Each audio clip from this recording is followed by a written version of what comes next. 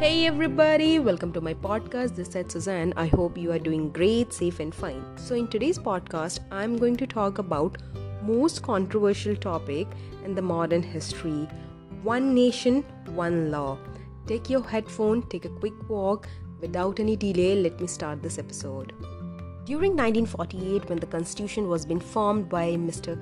B.R. Ambedkar, that time there was a many value of pluralism which was discussed, and one reform was always continued to have a debate and conflicts, and they did not have one solution. Finally they compromised about this.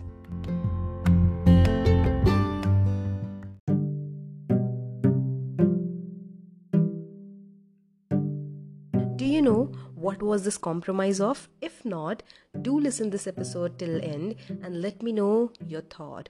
It was about UCC, Uniform Civil Code. One civil code, one nation, and it's going to be common for everyone. If it would have implemented, it have abolished the personal law. Now let us understand what is personal law. Now, what is this personal law? Basically, it states about one scriptures or text which is mentioned in the holy book of every religion. If we take Gita, Bhagavad Gita, what it means to say, if we take Quran, Bible, everything. What is basically regulated there? Marriage, divorce, inheritance, adoption, guardianships, everything. You speak, it's there. So, this lead to nuances of discrimination between the minority group of people and specific gender gap like LGBTQ, women and other groups as well. So, during the formation of Constitution of Law after independence, the Constitution of Assembly wanted to abolish all these laws and limit these practices in the country like India, which is going to be a democratic country. I hope you understand about this, so that these law applies equally to each individual, that is UCC, which is irrespective of religion, sex, gender, caste, creed, everything. There is a simple objective. One nation, one law applies to everyone equally. But sadly, unfortunately, there was a lack of uniformity and there were so many opinions and debate which happened during this Constitution of Assembly formation. So, you might have a question, why? Now, let us understand more. India was a diverse and vast country, a conscious chaos of religion, ethnicities, customs, social structures. To unify such a country and seek law under one umbrella was very difficult. There was immense opposition to implement UCC. There were Islamic fundamentalists, Orthodox Hindus, they wanted Sharias and Sastras to guide and determine the personal laws. Basically, they were feared about this UCC. They were feared about opening up the Pandora box. It would have opened and diminished their authority and dictatorship. So they called it threat to religion freedom, social unrest. It's just like a warning for them.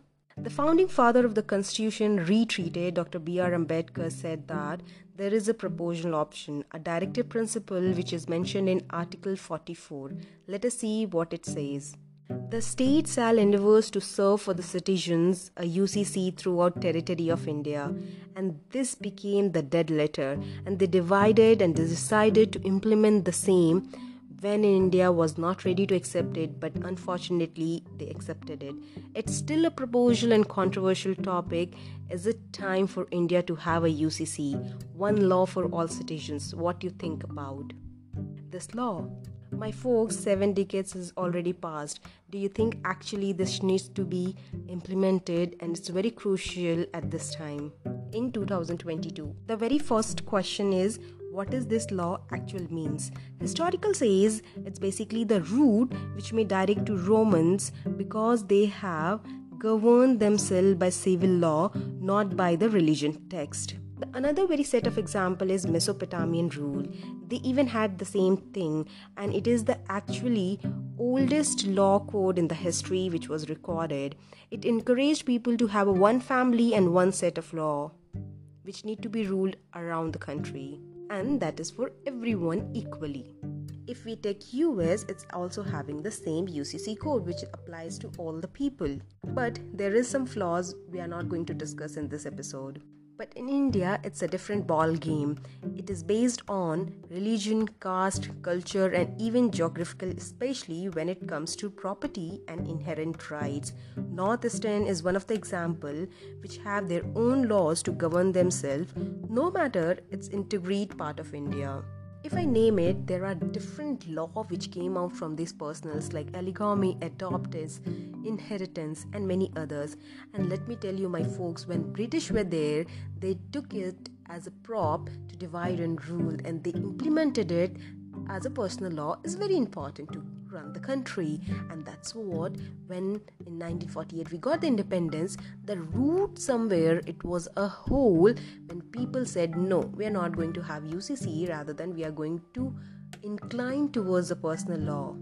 But you might have a question, did Dr. B.R. Ambedkar, who was the father of Constitution, and our first Prime Minister, Dr. Jawaharlal Nehru, was also thinking about this?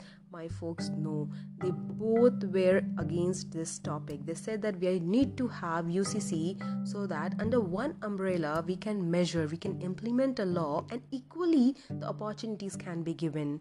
But it not happened. The compromise which happened 70 years back, we are facing till today. Because of this, there are many minorities fighting difficulties, reservations, no merit list, and so many problems based on this is still there, and rely every society not to develop so much. There are so many Hindu code bills, Muslim bills, and there are so many restrictions which has happened because of this personal law. And let me tell you, if we see the developed countries, they are not formed basis on personal law. They basically thinks about the growth, opportunities which happens and takes towards because of UCC, Uniform Civil Code. And it is very important to have into a democratic country like India. Let me give you a very important fact about this. Goa is the only state which is having UCC. Let me tell you why. After independence during 1948, Goa was not independent from Portugal. They got independence during 1971, and at that time Portugal used to have UCC. So still Goa is formation and they are following UCC and they are doing very well. We should learn from this. And even if we see the most Islamic countries like Morocco, Egypt, Turkey, Jordan, and so many other things, they have banned triple talaq, they have banned allogamy, and the many practices which is there in their personal law. We should learn from them, and we should see what needs to have a growth and development rather than arguing to have a personal law.